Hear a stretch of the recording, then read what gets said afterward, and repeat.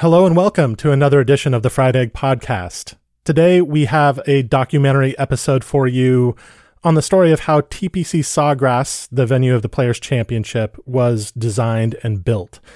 We actually released this episode this week last year as the fourth installment of our Fried Egg Stories series. Now, of course, you remember this week last year. We all do. It was when the seriousness of the COVID-19 pandemic really became clear in the U.S., and the Players' Championship was canceled after round one.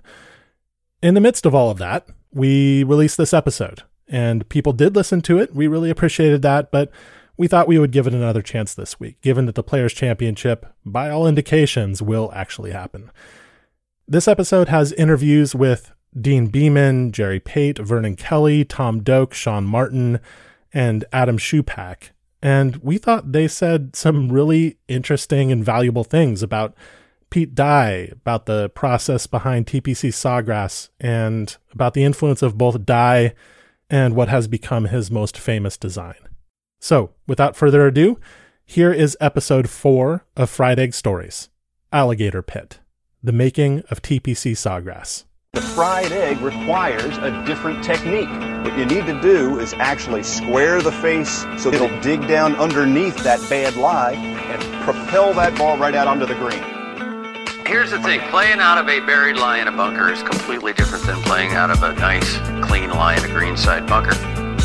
You need to be aggressive on any shot, whether it's sitting cleanly or it's a fried egg. Well, we've all faced it, the dreaded fried egg.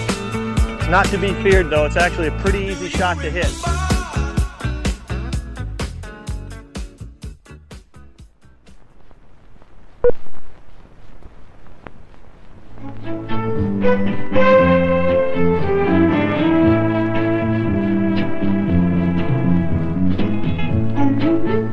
Sailing out of Gravesend, England on the trade route, Captain William Hilton, one August morning in 1663, came upon an island peaceful and serene.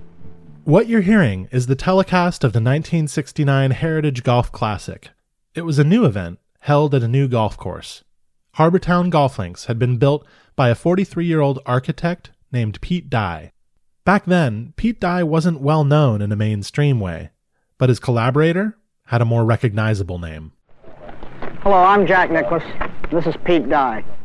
The two men lean against the balustrade of an outdoor stairway, both looking a little flushed in their full suits.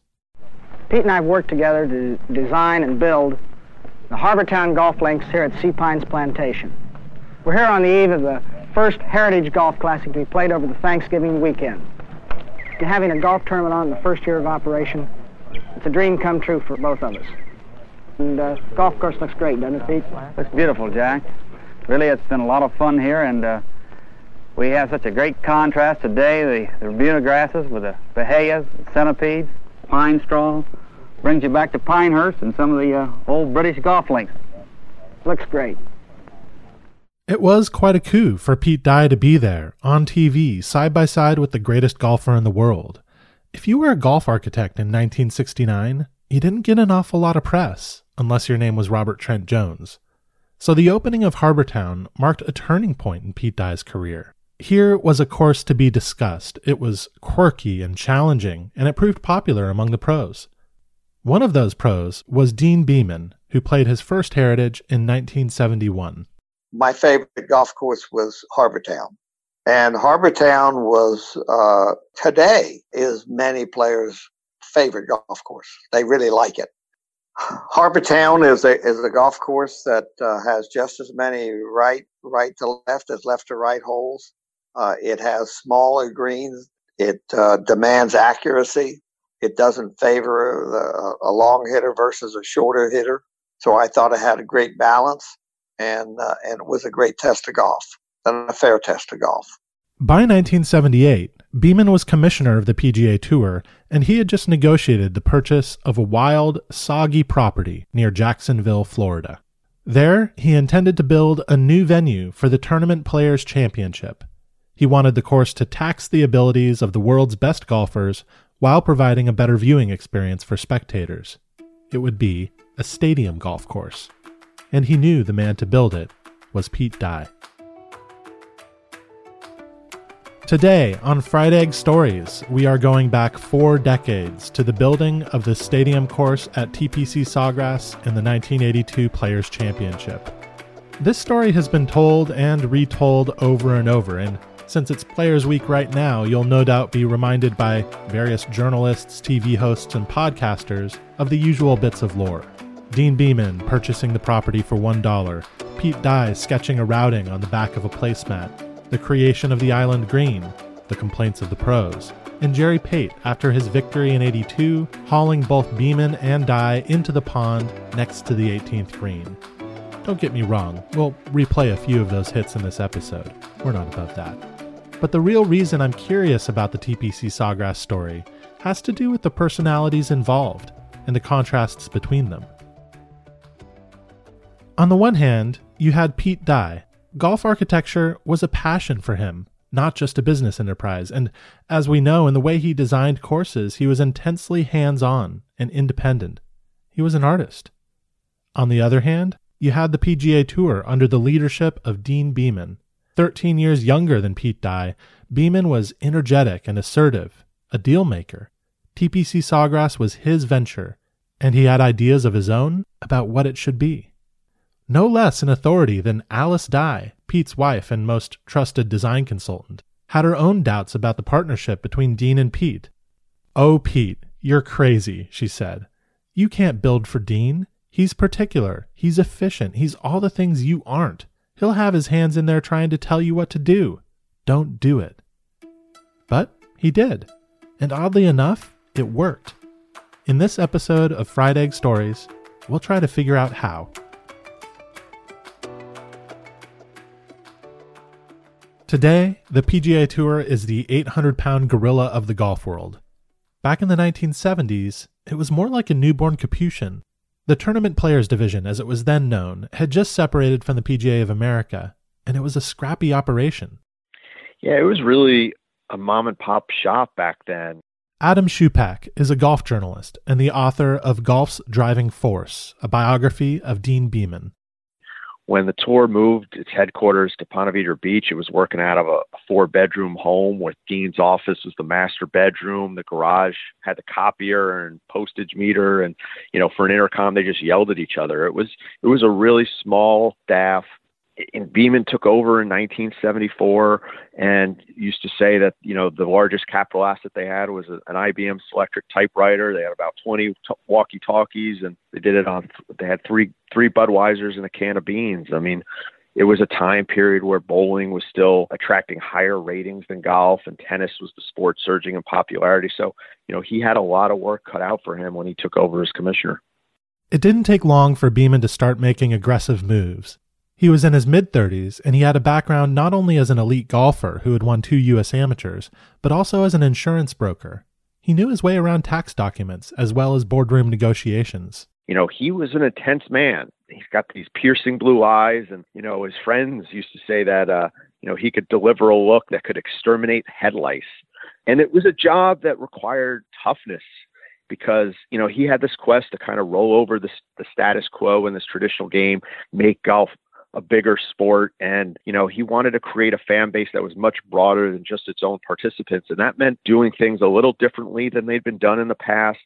In his first year, Beman converted the tour into a nonprofit, exempting it from paying income taxes and changing its financial fortunes. Beman's other signature project was the new Tournament Players Championship, later known as the Players Championship, and now apparently as just the Players. Anyway, from the beginning, Beman had big plans for the event. The USGA had the US Open, the PGA of America had the PGA Championship, and the R&A had the Open. Why shouldn't the PGA Tour have its own major? Well, for one, it's not easy to manufacture prestige. But Beman tried his best.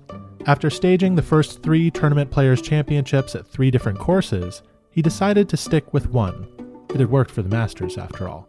So starting in 1977, the Players absorbed the Greater Jacksonville Open and set up shop at Sawgrass Country Club, which was a very dynamic golf course that was played in March where the wind blew. It was as close to an oceanside course as you could get. And so it had all those elements in it.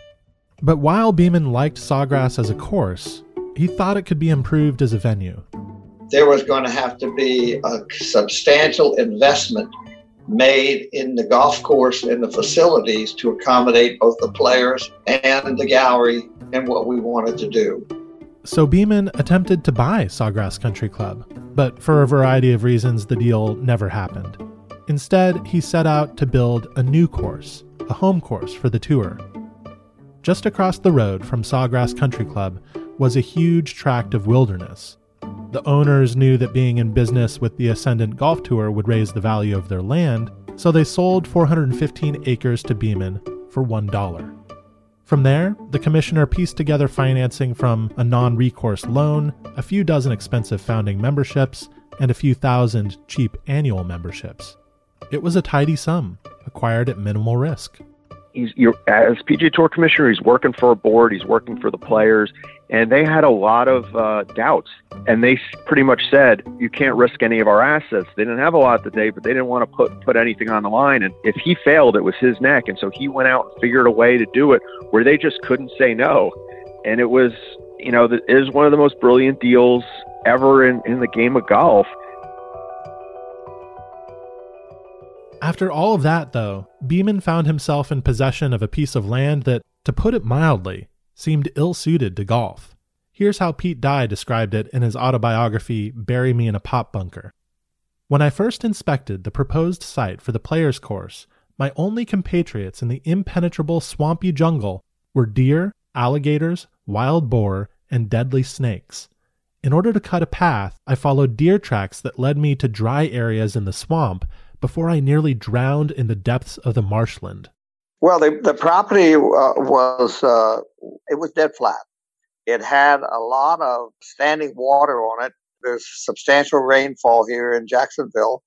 Following rainfall, until it dried out, it was a pretty wet piece of property. It hadn't always been that way. The array of oak, pine, sweet gum, and magnolia trees on the site indicated that it had once been an upland. But when the Intracoastal Waterway was built nearby in the early 1900s, water began to collect on the site. By the 1970s, it was a Florida forest mashed up with a Florida swamp. But Beman didn't mind that the property was flat and would need to be almost wholly re-engineered. To him, it was a blank slate where he could realize his vision for a stadium golf course. No golf course up to that point had been built that more interest was concentrated on the gallery than the players. Most golf courses are built for players. We needed to build one for the players, but we also I wanted to build a golf course that would be the first, what I called a stadium golf course. Well, I wanted two things. There were two elements that I thought were extremely important in making a stadium course as successful as it could be. One is that you did all you could to build the spectator areas in the highest places on the course and the golf courses and the playing surfaces on the lowest point of the golf course, so that the spectators were actually walking with you and they would be above the players, and so more people could see. And that's the concept of a stadium. The second part of the concept that I thought was very important was the routing of the golf course should be in a way that produced the most, what I call, areas of activity.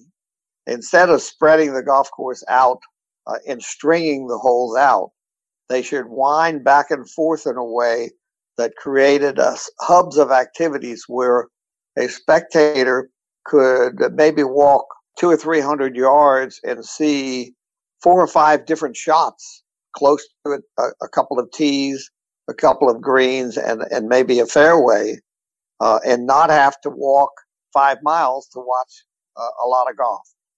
Because there are some spectators that want to follow their favorite player and others that just want to watch golf. It's striking how these ideas, although novel at the time, call to mind the features of certain time-tested tournament golf courses. As Pete Dye pointed out in his autobiography, the links courses of Great Britain and Ireland have dunes that form natural spectator mounds along the fairways and around the greens. And Beman's notion of hubs of activity reminded me of how Augusta National returns to certain landforms, creating gathering spots where spectators can see multiple greens and tees at once. Perhaps in part because he appreciated these historical references, Pete Dye took Beman's stadium concept and ran with it. Over dinner at the Homestead Restaurant in Jacksonville, Dye sketched a back nine routing on that now famous placemat, and Beman knew he had the right architect. Granted, a placemat is a lot easier to work with than a 415-acre alligator pit. We killed rattlesnakes and moccasins all the time, almost every day.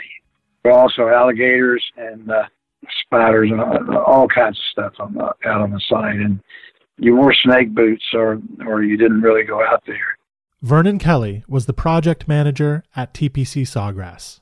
There was something out there we called blue gumbo clay. What it was almost a plastic kind of clay. It was like quicksand. And when you were digging sand out of the pits, because wherever you found sand, we excavated it for the golf holes, and that's how we created 17, of course. Almost anywhere you see a lake out there, it's because there was sand in that area, and we didn't have the money to buy sand. And once you excavated the sand, sometimes you would hit this gushy kind of clay material, and there didn't seem to be any bottom to it.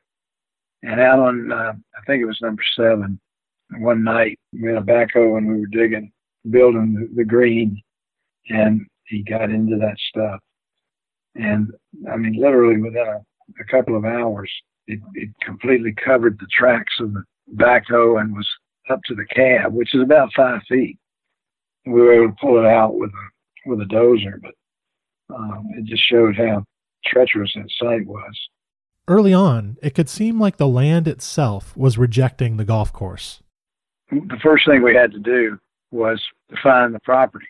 So we had the boundaries surveyed, and the surveyors actually went out there and cut the survey line with machetes, and then, went from point to point and marked the points with survey stakes and survey tape. Well, the vegetation grew so fast out there that literally within a couple of days, you could barely find the cut lines, which were the pass from stake to stake, and you couldn't find the stakes at all. And then there was the wildlife. So one day we were walking along. It was hot as could be, and the bugs were, about to carry off, mosquitoes and the rest. And I was talking to David. That would be David Postlethwaite, Pete Dye's construction superintendent. He said, "Do you think there are any alligators out here?" I said, "Oh yeah, they're all over the place because they can travel in this water. It's about knee high, and they can move from place to place." And he said, "Well, those who step on one." I said, "Well, odds are we won't do that, but you can find them because there'll be an alligator pit, and what they do is they'll be in an area of sawgrass, and they'll root around and make a alligator pit that's probably 20 feet square around, where they ripped up the vegetation and kind of dug the mud a little bit deeper, and that's where they live, and that's where they sleep in the water and all. They're scavengers. They don't eat live meat. They kill things, and they put it in that pit to rot. And when it's real gamey, then they'll eat it. So when you come to one of those pits, you can tell what it is because it stinks to high heaven. And he said, "Boy, I'd hate to be in something like that." And I said, "Yeah, me too." So in the meantime, we're pushing through the sawgrass, and it's about 5 feet high. And it's so thick. I mean, you can't, it just wears you out to push against it. So leaning into it, I was in front, and Dave was following me. And all of a sudden, I was leaning, all of a sudden it just parted, and I fell in this hole. And I knew immediately what it was because it stunk to high heaven. And I'd fallen into an alligator pit. Fortunately, the alligator wasn't home. But, so I'm laying in this thing, and my full concentration is on keeping my mouth above water. All of a sudden, David comes and pops right through the grass and falls right on top of me. He looks around and he says, "Oh my God," he says, "this stinks to high heaven. What is this?" I said, "It's what we were talking about. It's an alligator pit." boom, he's gone. He just disappeared. He took off so fast. How did you get out? Oh, I got out. I was right behind him, but nothing happened to us. Kelly, who hadn't worked on a Pete Dye project before, quickly got a taste of Dye's creative process. When we first started working with him, we had to get a set of plans for the bank in order to secure the loan. It was the hardest thing to get a set of plans. Pete resisted it and just didn't want to give us a set of plans. And finally, we were able to secure a set of plans from him. We gave them to the bank, and everything's ready to go. So we're on the site the first day. We were walking out to the first tee. I said, "Oh, wait a minute, I forgot something." And I went running back to the truck and got the plans. And so I come running back, and Pete says to me, "What's that?" And I said, "Oh, these are the plans." And he said, "Put those back in the truck, and I don't want to see them again." That was the last time we had plans on the job. And that, it seems to me, is exactly where Pete Dye and the tour could have found themselves at loggerheads. The craftsman versus the corporation, the improviser versus the plan followers. But as it turned out, Deane Beman himself had a healthy regard for Dye's methods. That's Pete. Pete wants to be hands-on, boots on the ground. I want to see it. I don't want to see it on a piece of paper. I want to see it with my own eyes and my boots on the ground getting wet. And from Vernon Kelly's point of view, while there was a contrast in styles between Dye and Beman, there was also a crucial element that kept the peace. There was a tremendous amount of respect between Deane and Pete, both ways, and Alice, both ways. Years later, Alice Dye admitted that her initial fears about the partnership had been unfounded. Deane was wonderful, she said. He let Pete do his thing. And both of them let Alice do her thing. She too was on site, and she too had a knack for boots-on-the-ground improvisation. According to plans, the par 3 17th would have water just on the right, but around the 17th green, as it happened, was some of the best sand on a generally mucky property. So the crew kept digging that sand out and using it as foundation for turf elsewhere on the course. Eventually, there was an enormous pit where the 17th hole was supposed to be. Here's how Pete Dye recounted what happened next. I called Alice over to discuss with her where we could find a new place for the green. She said, "Put the green back where it was and fill the hole with water." Simple enough. This sort of husband-wife collaboration was common on Dye projects.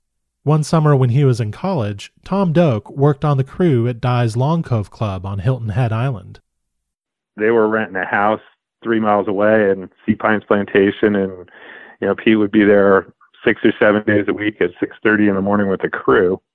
And Alice would come out maybe 2 or 3 times a week, at lunchtime or in the afternoon. And she'd just come check on progress and see what had been done since the last time she was out there, which, even that would be more visits than most architects would make to their own construction sites. And it was actually a guy on our crew that would have been a college roommate of Petey's. Petey was shaping on the golf course, and Steve, his roommate, was out there working on the labor crew, and I got to know Steve a little bit. And at one point, Steve just sort of said really casually, "Well, nothing's really done out here until Miss Sally says it's okay." And I thought that was funny at the time, but I really did get the impression by the time I was done working for Pete and Alice that Alice had a lot to say about, maybe not the final say, but she was certainly going to tell Pete if she didn't think, if she thought golf course was too hard or too easy, or if that feature didn't look right. And, hers was the most important opinion to Pete.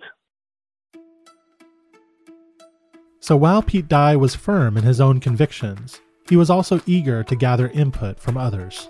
I can say as an architect, one of the hardest things to do when you're in the middle of a construction project is have perspective on, you've gotten away from playing golf on grass, and you get to lose perspective of, is this too hard? Is this too easy?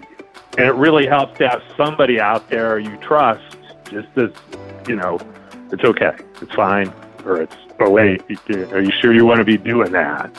And most architects don't have that. The stadium course opened in 1980.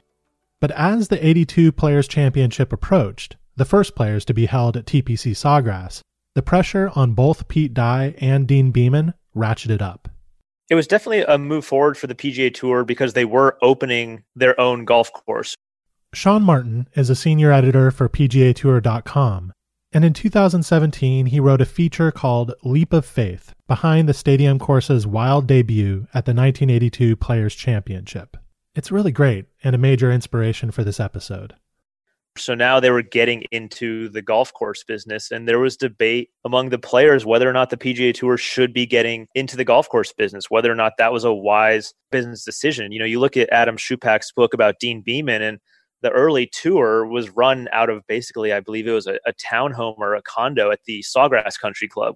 So it was a very modest organization. So to now all of a sudden get into the golf course business was a risky venture. And the heat on Beman and Dye got turned up when the pros started to visit the new course. So Sawgrass Country Club, which hosted the players, was literally across the street. So when guys were in town for the players, they could go over and see TPC. It was carved out of a swamp. It was much more severe than what you see today. I think some of that is just when you build slopes and you shape them, they never look quite as severe as when they get grass on them. And so just, I think a course is always going to be severe when it's new. And then also, you know, combine some of that with just the wild surrounds off the fairway. If you strayed from the corridors and hit it into that stuff, I mean, you're looking at lost balls, you're having trouble hacking out. It was very raw and very, very penal. The players began to make their opinions known. And not long after the grand opening, Deane Beman oversaw some significant changes. It was difficult for me to envision what the final product would be based on looking at dirt. When the grass was on it, it was far different than I had imagined. And clearly, as soon as it opened, even before tour players came in and wanted to play it, I determined it was much too severe. The greens themselves were much too severe. So during the course of that year before the first tournament was held, a lot of work was done to take some of the severity out of the greens. But when the 82 Players' Championship arrived, the course was still very rugged and very difficult. Tom Doak headed down from Cornell during his spring break to watch the tournament. When Doak remembers that era of TPC Sawgrass, the image of a relatively bare-bones golf course comes to his mind. You know, one of the things about the TPC that most people don't realize is, you know, 1979-80 was terrible recession time in America, and the TPC was really built to be a low-maintenance golf course and a fairly low-budget golf course to build. And, of course, once it was open for 3 or 4 years, all of a sudden it was like, well, this is the headquarters of the tour. We've got to spruce it up, and we've got to make it look pretty and perfect. But that was not Pete's idea going into it. One of the quotes I remember him saying at the original tournament in 1982 was, "Everything here is the dead opposite of Augusta on purpose." When Doak got to the tournament, he went out and found Pete Dye on the course. I think it was on like the 11th or 12th hole. Basically, he was just going around to one hole at a time and watching players come through and, you know, watching shots and seeing how they reacted. He wanted to see how they played them. He didn't want to hear what they said. He didn't care so much what they said about it. You know, he just wanted to see if the shots worked the way he intended them to. And, you know, so we just go to one hole at a time and watch 3 or 4 groups play through, and Pete would see somebody hit a good shot and go, "Oh, that hole works. We can go to the next hole now." But the pros were coming to their own conclusions. You know, going in, people knew, I think, that it was going to be a high-tension week. This was players were facing something that was new, something that was very penal. Players had an opportunity to voice their opinions and voice them strongly and loudly, and the press obviously was very willing to write them. And so you had some great quotes that, you know, I think players had probably spent some time thinking about. And so you had Ben Crenshaw, of all people, referring to it as Star Wars golf designed by Darth Vader. Jack Nicklaus, after missing the cut, said, "I've never been very good at stopping a 5-iron on the hood of a car." At least one player, however, was in his element. As far as the Pete Dye golf course, I was fortunate enough to play in 1974. I played the Teeth of the Dog at Casa de Campo. Jerry Pate was a 28-year-old U.S. amateur and U.S. Open champion. He had a silky, powerful swing and a fearless attitude, and he felt that he had a bead on Pete Dye designs. So I kind of understood Pete's strategies. I had a feel for how he liked to strategize holes, and there were just certain places you couldn't hit the ball. If you hit it there, you were in trouble. And when I saw the stadium course for the first time, a lot of people complained about it because the greens were sort of perched up off of the grade. So you had a lot of areas that had, I would call them false fronts in the front, and the green ran off on the left side and the right side. And there were very, very small pinnable areas that were little target areas. And if you didn't hit it there, the ball would gather some 15 to 30, 40 feet away from there into a low depression, either on the green or off the green. So you had to be extremely accurate with your iron. You had to be a good driver of the ball, which I was, and you had to be a really good iron player, which I was. So his design sort of played right into my hand. Still, like everyone else, Jerry Pate was struck by the rawness and difficulty of the new TPC. And the golf course was wild and woolly then. It wasn't as naturally managed and manicured it wasn't as manicured today. It was natural with palmettos and just, basically bobcats and rattlesnakes 20 foot off the fairway and armadillos and you name it. So that day there was nothing on earth. And I mean that not with exaggeration. There was no other course on the earth more difficult and diabolical than that golf course. But unlike almost everyone else, Pate wasn't much bothered by the stadium course's severity. This was at least in part because he just wasn't the worrying type. Yeah, so he was this gregarious ball striker, just fun-loving, flagging shots, and I guess maybe kind of cavalier in that way, aiming at flags and playing, I think, kind of carefree, because when you're that good of a ball striker, you can kind of do that because the ball's going to go where you aim. Pate also had the advantage of having played at the grand opening of TPC Sawgrass in 1980 and being paired with Deane Beman himself. Beman had shown him where he could be aggressive off the tee and taught him not to be intimidated by Dye's visuals. Look, the fairways are much wider than they appear. They're classic Pete Dye deception, who build up bunkers or slopes that will make the fairway look smaller than they are. But the problem is really the fairways are wider than you think. And if you lay back off the tee, the second shot you're going to face into the greens is harder than the shot that you just avoided off the tee. So by playing safe off the tee, you're not really avoiding as much trouble as you think you are, and you're just bringing that much more into play around the greens. And so it is very visually intimidating, but you're also going to be best suited if you take the challenge on. So Pate was even more confident than usual going into the 82 players. Not only did he like Pete Dye courses and do well at them, not only did he have the right skill set and disposition, not only did he have intel on TPC Sawgrass, but he also had deep family connections to Jacksonville. His father had been born and raised there, and his mother had moved there in high school. Add it all up, and Jerry Pate felt that he had destiny on his side. I just knew I was going to win. It wasn't even a thought in my head. I knew it all along. While he didn't exactly jump out to the lead, he hung around, shooting 70, 73, 70. After 54 holes, he was tied for 6th, 3 shots behind his brother-in-law Bruce Litsky and co-leader Brad Bryant. Meanwhile, Pate was very aware of the rumblings among veteran players about the course and the tour's new direction.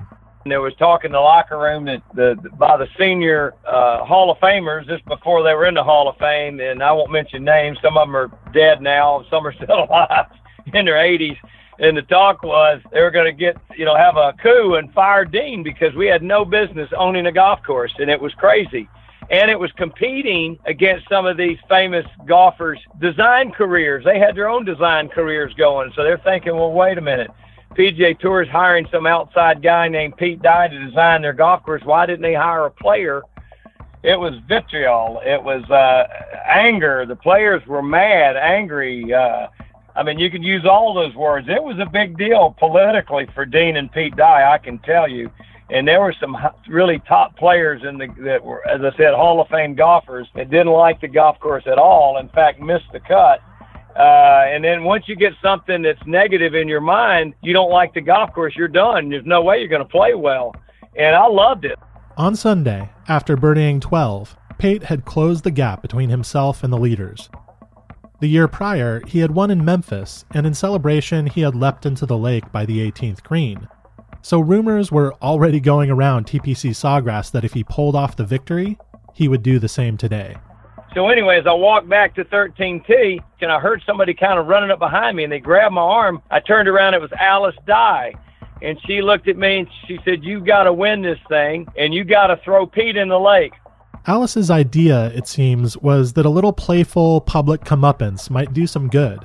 It might provide an outlet for the rising hostility toward her husband and their design business. Of course, Pete had been catching an ungodly amount of heat for this golf course, and Alice, I think, was a little bit worried.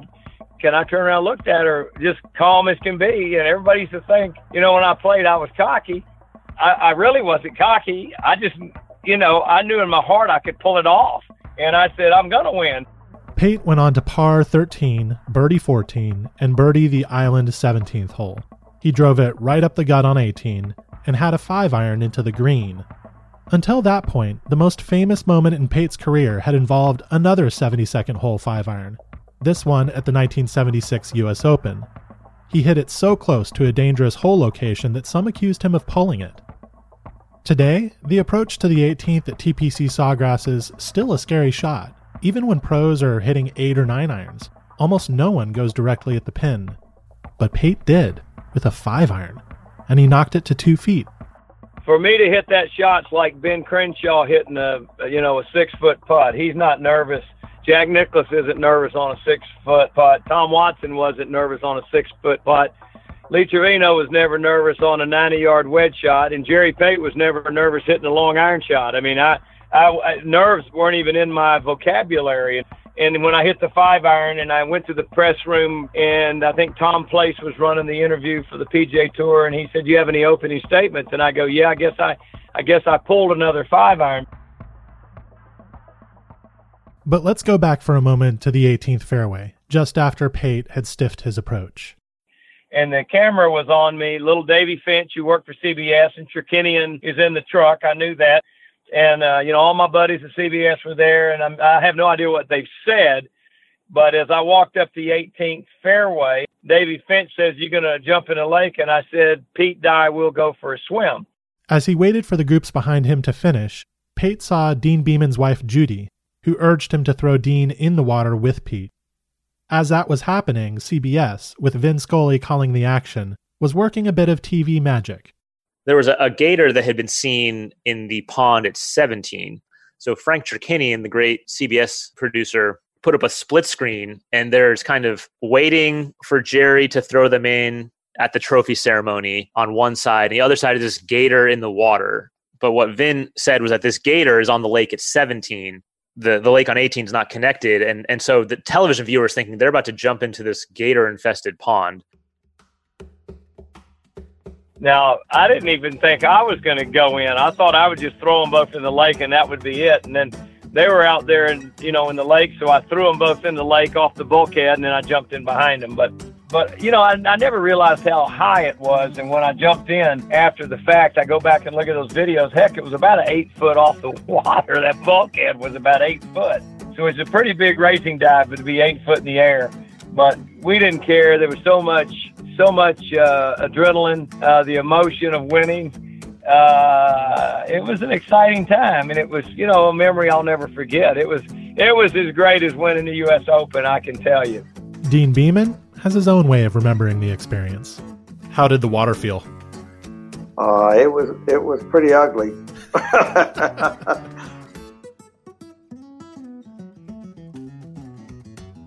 The jump in the lake and its theater of just desserts may have taken the edge off the players' outrage.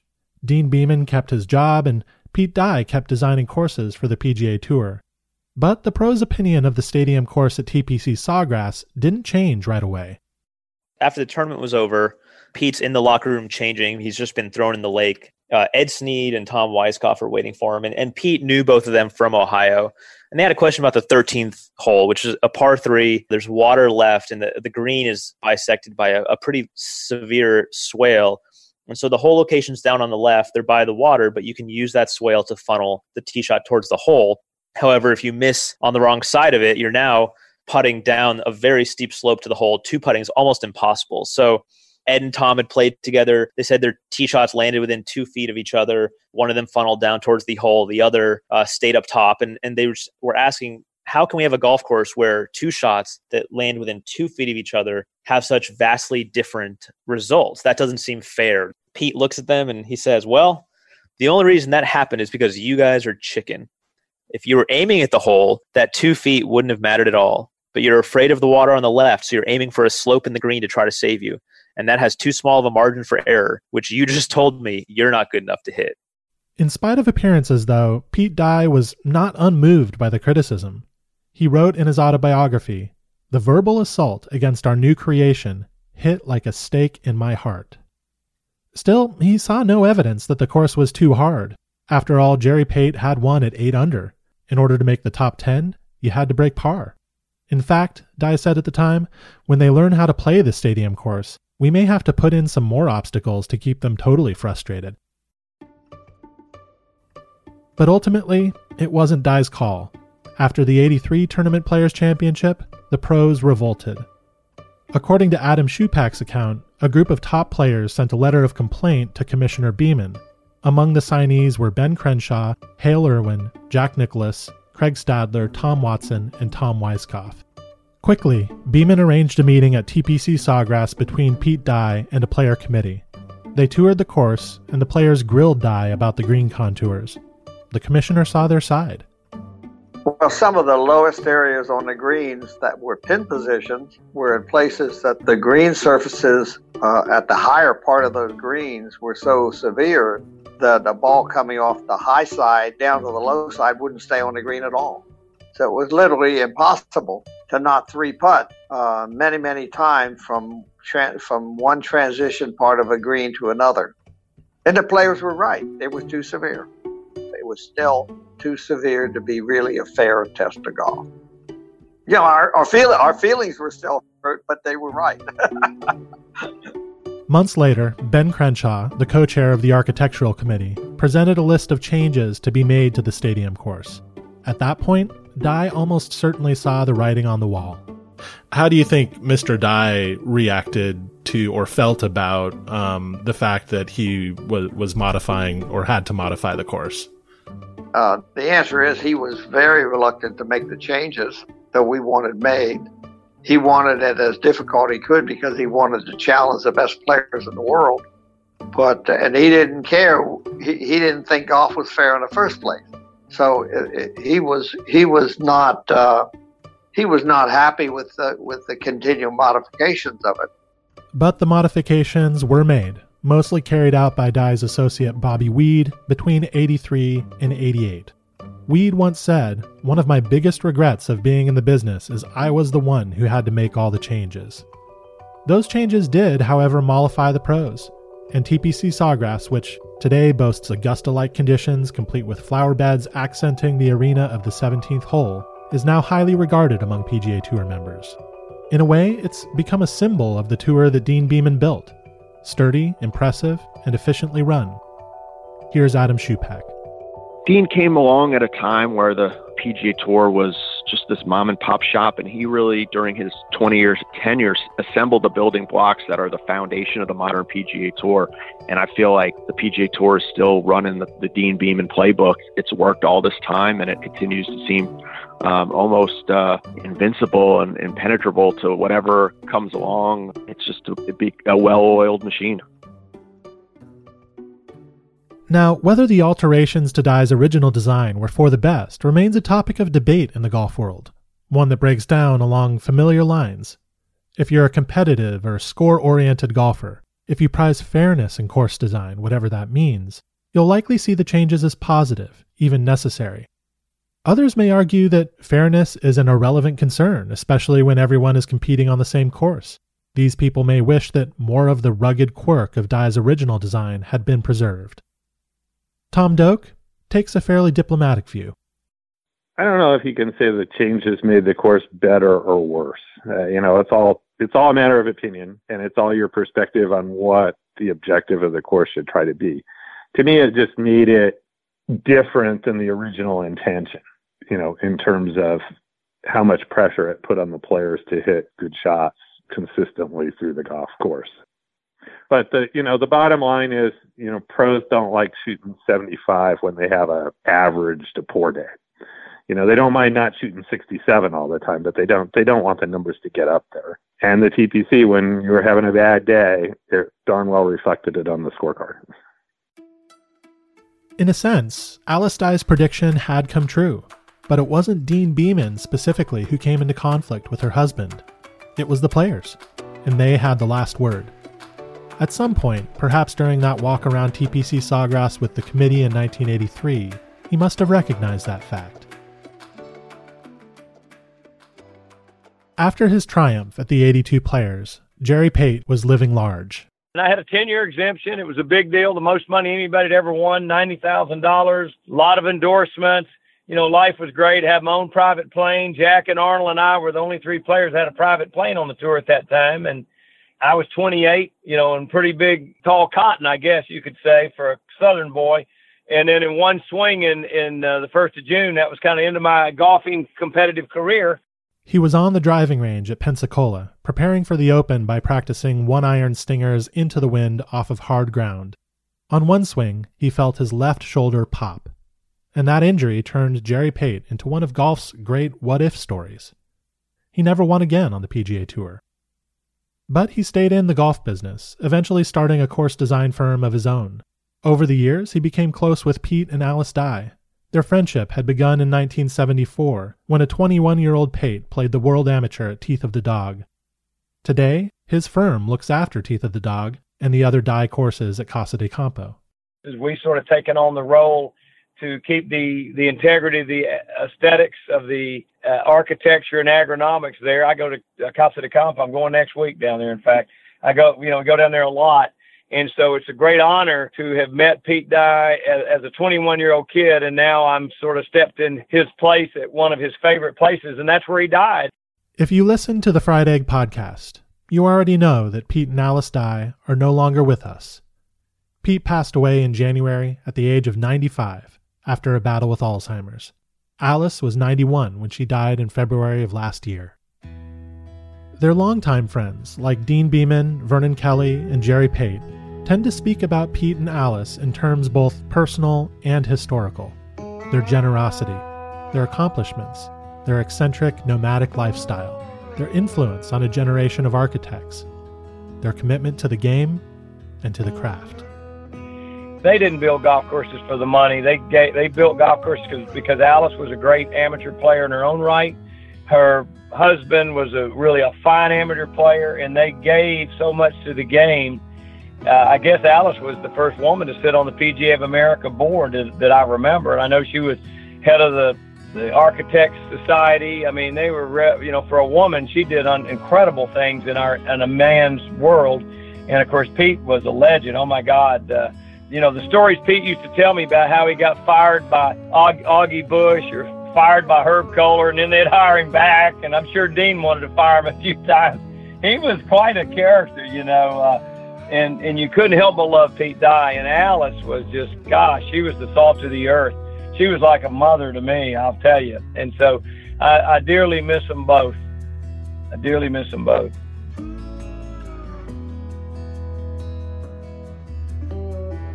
This was the 4th episode of Fried Egg Stories. It was created and hosted by me, Garrett Morrison, with mixing and engineering from Jay Vierick. Our executive producer is Andy Johnson. Thanks for listening.